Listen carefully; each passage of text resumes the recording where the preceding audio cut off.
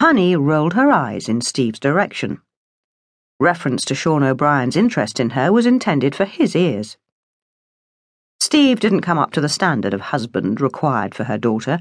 He didn't wear a Rolex, drove a Japanese car, and had an inbuilt aversion to shaving.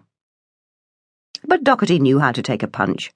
He also knew how to fling a few, only at present it wasn't a punch, it was a finger. Stern of expression, he was wagging it directly beneath Honey's nose. "Honey, you should have listened to your mother.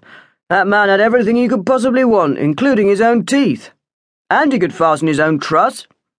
Honey stifled a giggle. Her mother's face was like thunder. "Well, that's typical of Mr. Plod the policeman, making jokes at a dead man's expense, a man who would have defended himself if he were here. Sarcasm is the lowest form of wit, so I hear."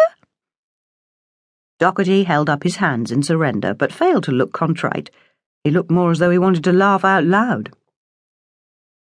Her mother rose from her chair and stood formidably at 5 feet 3 inches. 5 feet 5 if you counted the kitten-heeled shoes. This was one of those regular moments when Honey wanted to stuff her fingers in her ears. She'd heard all this advice and criticism before, and recognized the coming storm and the lightning-strike opinions that went with it.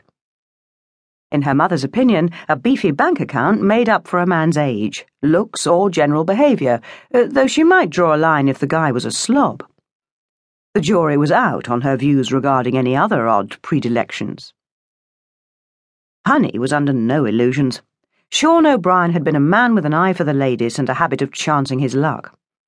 Hope springs eternal, so they say, and whatever was springing about Sean O'Brien's person should have stopped doing it long ago. Honey remembered him with a shiver of embarrassment. He was the sort of guy who still thought himself a wizard on the dance floor, though he was older than John Travolta and too old for the discos even when Saturday Night Fever was in vogue. He still tried to hold everything together, wearing tight jeans when they were in fashion and two-tone shoes. Pure white locks hung like strands of unbraided rope to his shoulder blades, usually tied back into a ponytail. He'd also been partial to open-necked shirts and had sported a gold medallion amongst his pure white chest hair. Having been roughly 5 foot 4 inches in a pair of elevated heels, Sean O'Brien had also sported a bald patch in the middle of his head, the straggly hairs brushed over in an effort to hide it. A girl's vision of heaven he was not. Still, she mustn't appear heartless. She composed her expression behind the coffee cup before she made comment. "So," she said brightly, though in all honesty she was aching to get Doherty alone, to give him a pep talk and anything else that might make the task she'd given him easier to confront. But first things first, keep her mother sweet. "How old was dear old Sean?" Her mother sighed. "Not so old." Honey fixed Steve Doherty with a warning look.